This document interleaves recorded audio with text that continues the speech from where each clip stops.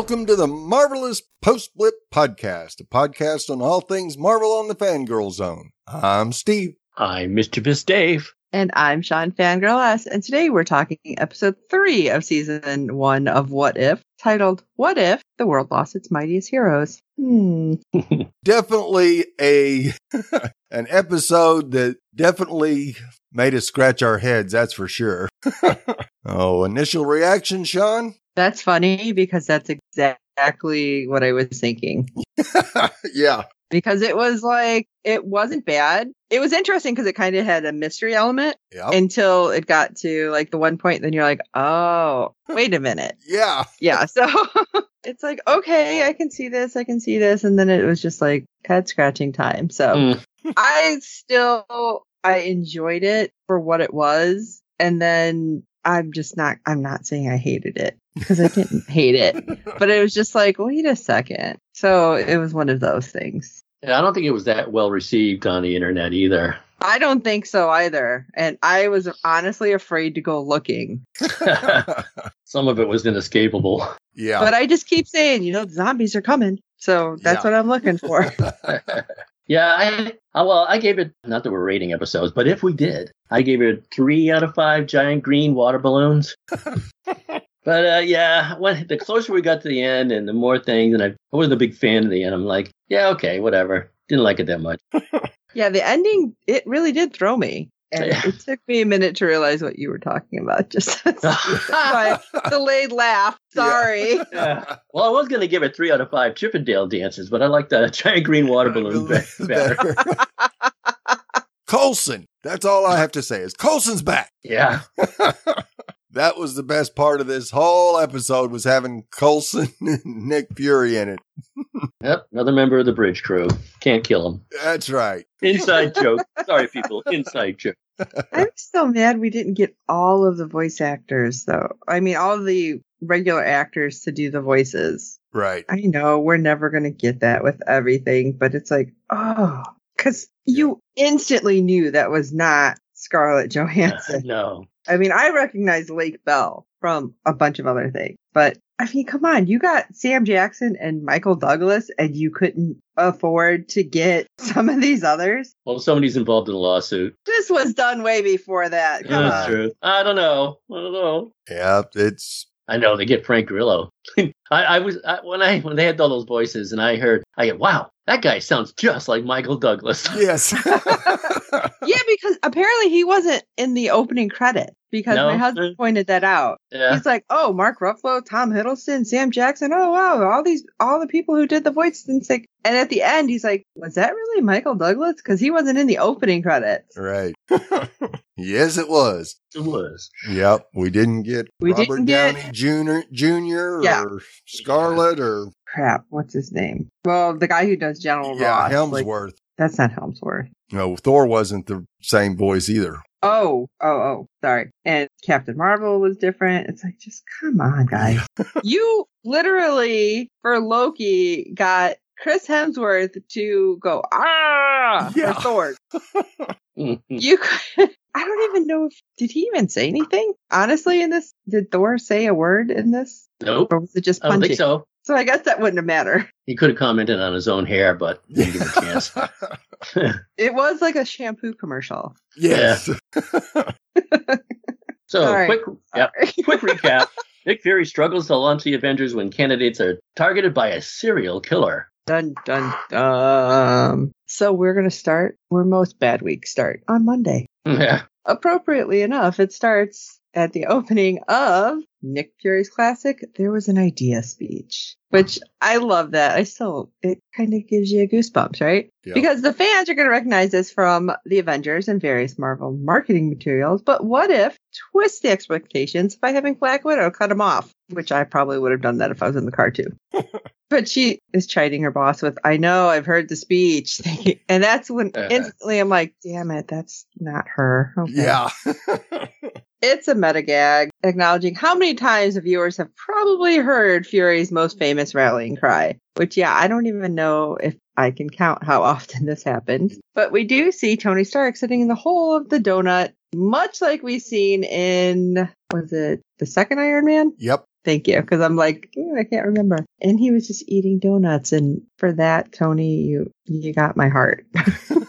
But Nick Fury is, I love it. I can't help it. I'm sorry. I'm like getting all squirrely. It was virtually beat for beat recreation from the live action. So that was just amazing. All the way to the dialogue about Tony's poisoning and Black Widow's injection until the injection didn't work. Yeah. And that's where everything starts to flip. And I'm thinking, how many freaking timelines do we have for real? Because Stark drops dead. Wow. And then we see the Watcher, which, by the way, that was creepy because I don't remember seeing the Watcher like we have in this episode, in other episodes. No. Kind of in the background. It was just weird. And it's just a freaking outline. Yeah.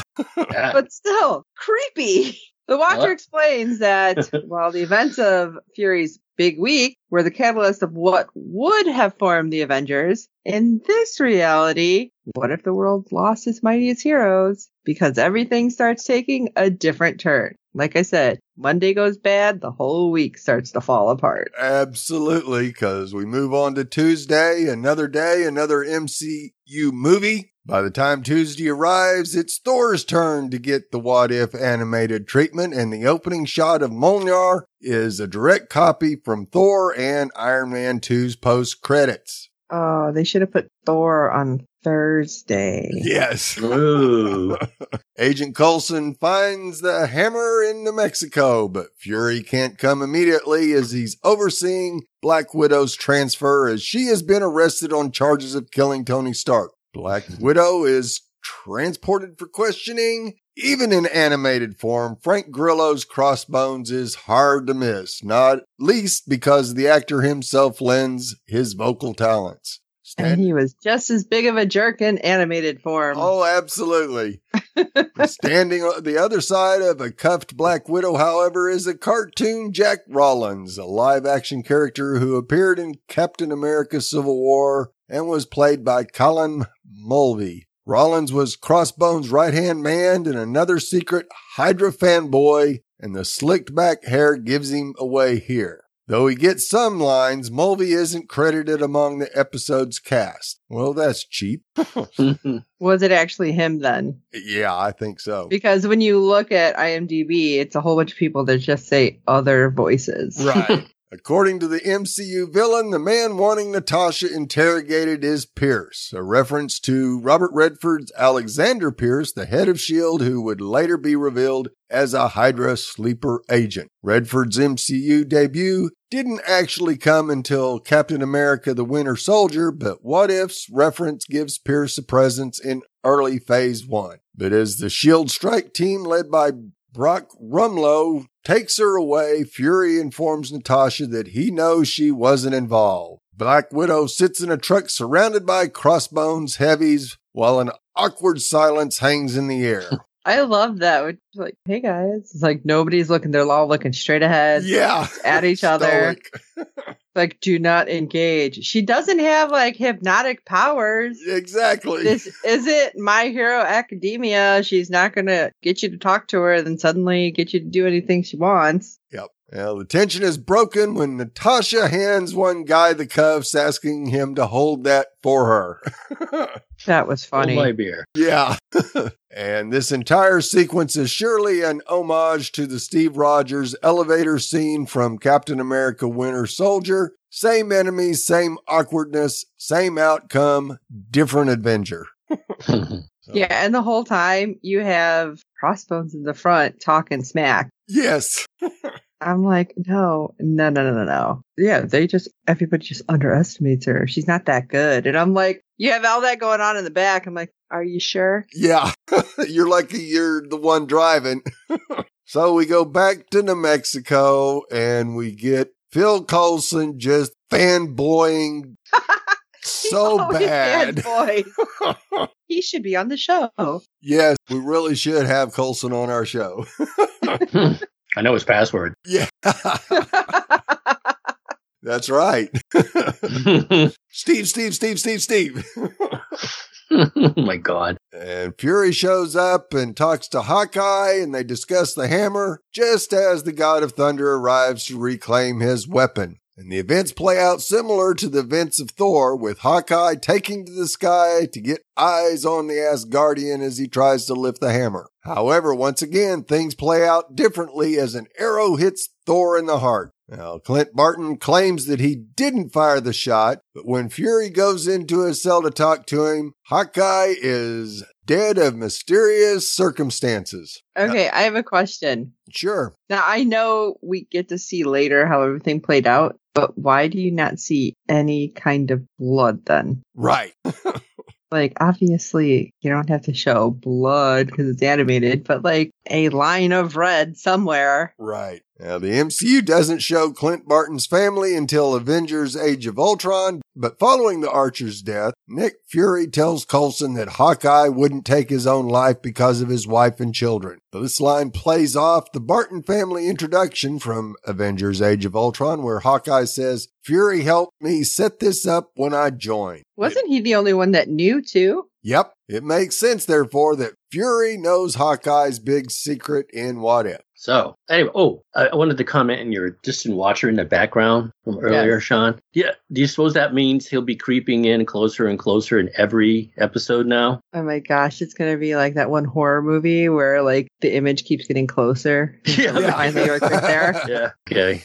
So I got a little boomer talk for you guys. This will break everyone's skull if you're not a boomer, Gen X or Gen Z or anyone else too. This is a boomer talk facepalm. When you said it's Tuesday. Oh Yep. man, way back in the day, 1969, there was a movie called If It's Tuesday, This Must Be Belgium. Yeah. Steve remembers? Yes. Oh my God. Oh my God. I definitely don't know. Oh, that had Ian McShane in it, of all people. And then, of course, the ever lovely Suzanne Plachette. Yeah. It's about, touring Europe. Because they just do one day at a time. They're all around you. And so now everyone out there listening is like, can you get back to the episode? Sure, I can. I'm done with that. Anyway, now it's Wednesday. Wonder what Pugsley has to say about that. Yeah.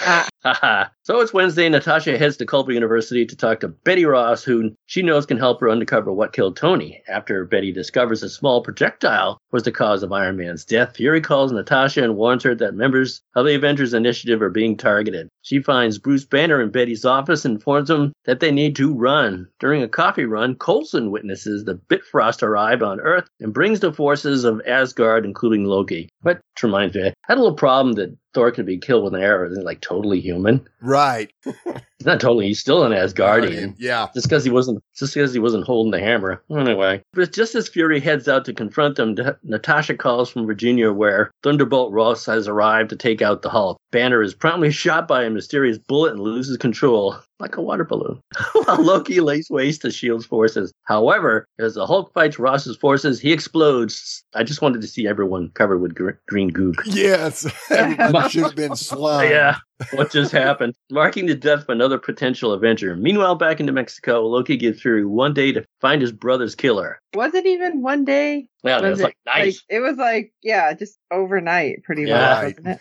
Yeah. So it's like, oh, okay, I guess that's gonna happen. Without any leads, Natasha is investigating what happened because of all the green goop, but she has to get into files, which she's not able to, so she does get Coulson's password after much persuasion. And we figure out, well, I can't say we, because it literally took me an extra 5 minutes after it was exposed, who the assailant is. And as she turns, we have an invisible assailant attacking her. So I was thinking it was that ghost from Ant-Man and Wasp. And I'm like, oh, that's not it, because she had called Fury and managed to leave a message that says hope is at the bottom of the murders. It's all about hope, which prompts him to walk off and talk to Loki to make a deal. And I'm sitting there going, what? Who? Yeah. Fury then heads to Hope Van Dien's grave in San Fran. And it's like, oh, I get it. Yeah, it's like, duh. But where he ends up finding a very distraught Hank Pym, which I'm thinking kind of lines up a little more with how he was kind of wackadoo in the comics originally, but I could be wrong. But plus, he wasn't wearing the Ant-Man costume. No. Which that, again, took me a few minutes, and I was like, wait a second. That's not right. Hank reveals that he became a white Anglo-Saxon Protestant.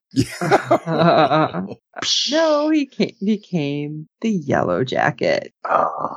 Yes, I know what the white Anglo-Saxon Protestant. Okay. I don't know how many people might get that, but right. Hey, also a joke in Family Guy, so I think we're probably a little better off than we think. But Hank reveals that after his daughter's death, he swore revenge against Fury. I loved how he even had the crazy dark eyes and like little red bloodshot going. Yep. He was a little cuckoo for Cocoa Puffs here. But he devised a plan to destroy Fury's life, and his life's work by killing the Avengers. Like, what? What? That doesn't make sense. But then you're also destroying everything else, Dodo. But as the conflict ensues between the two, Fury definitely has the upper hand as something's kind of off, which I thought was funny as Pym starts actually commenting on that too. Yeah.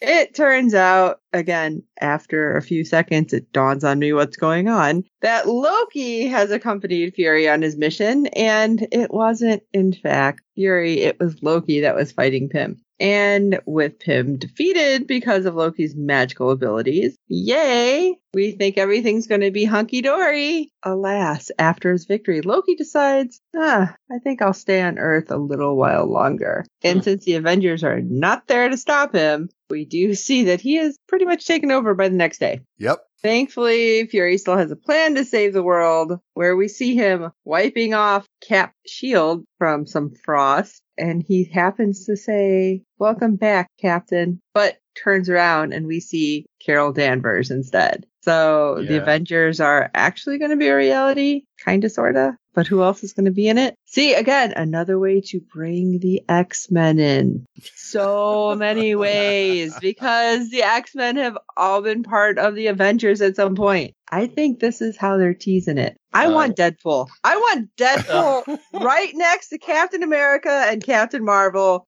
because that is such a Oreo of insanity. Yes. Because we'll have Captain Marvel and Captain America, who are the good people and stand up and not talk smack, and then you got Deadpool, and it's like the mega stuff Oreo, because Deadpool is mega stuff of everything that could go wrong coming out of his mouth. Actually, recruiting Carol Danvers is closer to getting an appearance of the Fantastic Four, because since she's a space traveling superhero, that's how the Fantastic Four get their powers. They get stuck in space and radioactive waves. Huh? That part I knew, but I didn't know. She has to go up there and rescue them. She doesn't save them from getting their powers, but she does go up and rescue them. Therefore, introducing them. Oh, see, that I did not know. Yep. There's the way to get the Fantastic Four in. You're welcome, fandom. Yes.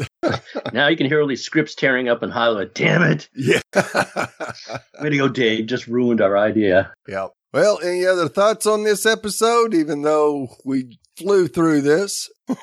Just part of our superpowers. Yes, it is. Yeah, I'm thinking it wasn't what I wanted, but it wasn't bad. Right. Yeah. Because, man, Hank Pym really kind of messed me up. I'm like, what? How'd they get that guy to sound like Michael Douglas? They should have got, oh my gosh, I don't know the kid's name. There's a kid that they interview. He goes to the Comedy Shrine out here in Chicago, and they've interviewed him on local news, and he does a Michael Douglas voice, and it is like so good. Like, they should have got this guy. He does all these voices. Where was this guy? He's out of Chicagoland area. Oh. Like, they should totally get him, because he did like a spot on Michael Douglas. You sure he's not from the streets of San Francisco? Yeah, there's a few Gen Xers out there that won't get that one either. What? Well, I still think the best part of the episode was having Coulson back. Yeah. Steve. Yeah. Well, we'd love to hear your thoughts on each and every episode this season. Our deadline for feedback is 6 p.m. Eastern every Friday during the season. You can send your feedback, be it email or audio, to contact us at fangirlzone.com. Please review and rate us on iTunes and any other platform you use for your podcast. With good ratings and reviews, that helps other fans of the show find us, as there are plenty of other Marvel podcasts out there. Tell your friends, and I hope you're enjoying our podcast. And don't forget to check out the other great Fangirl Zone podcasts. There are so many out there. I mean, there are, and it's amazing. We have so many more coming too, so I'm super excited. But while you're at it, if you can go ahead and check out www.fangirlzone.com. I had to give that build up there for a second. Yes. You can check out our contacts page and shoot us messages. And if you have questions about all of the things that Dave and Steve talk about in regards to Boomer Talk, please send them messages because I can get lost just as easily as everybody else. But for this episode of the Marvelous Post Blip Podcast, I'm Steve. Whatever it is, it came with bogeys. I'm Sean Fangirl S. I got nothing. And this is Mischievous Dave. You know what would be grand? If I was part of a super secret boy band.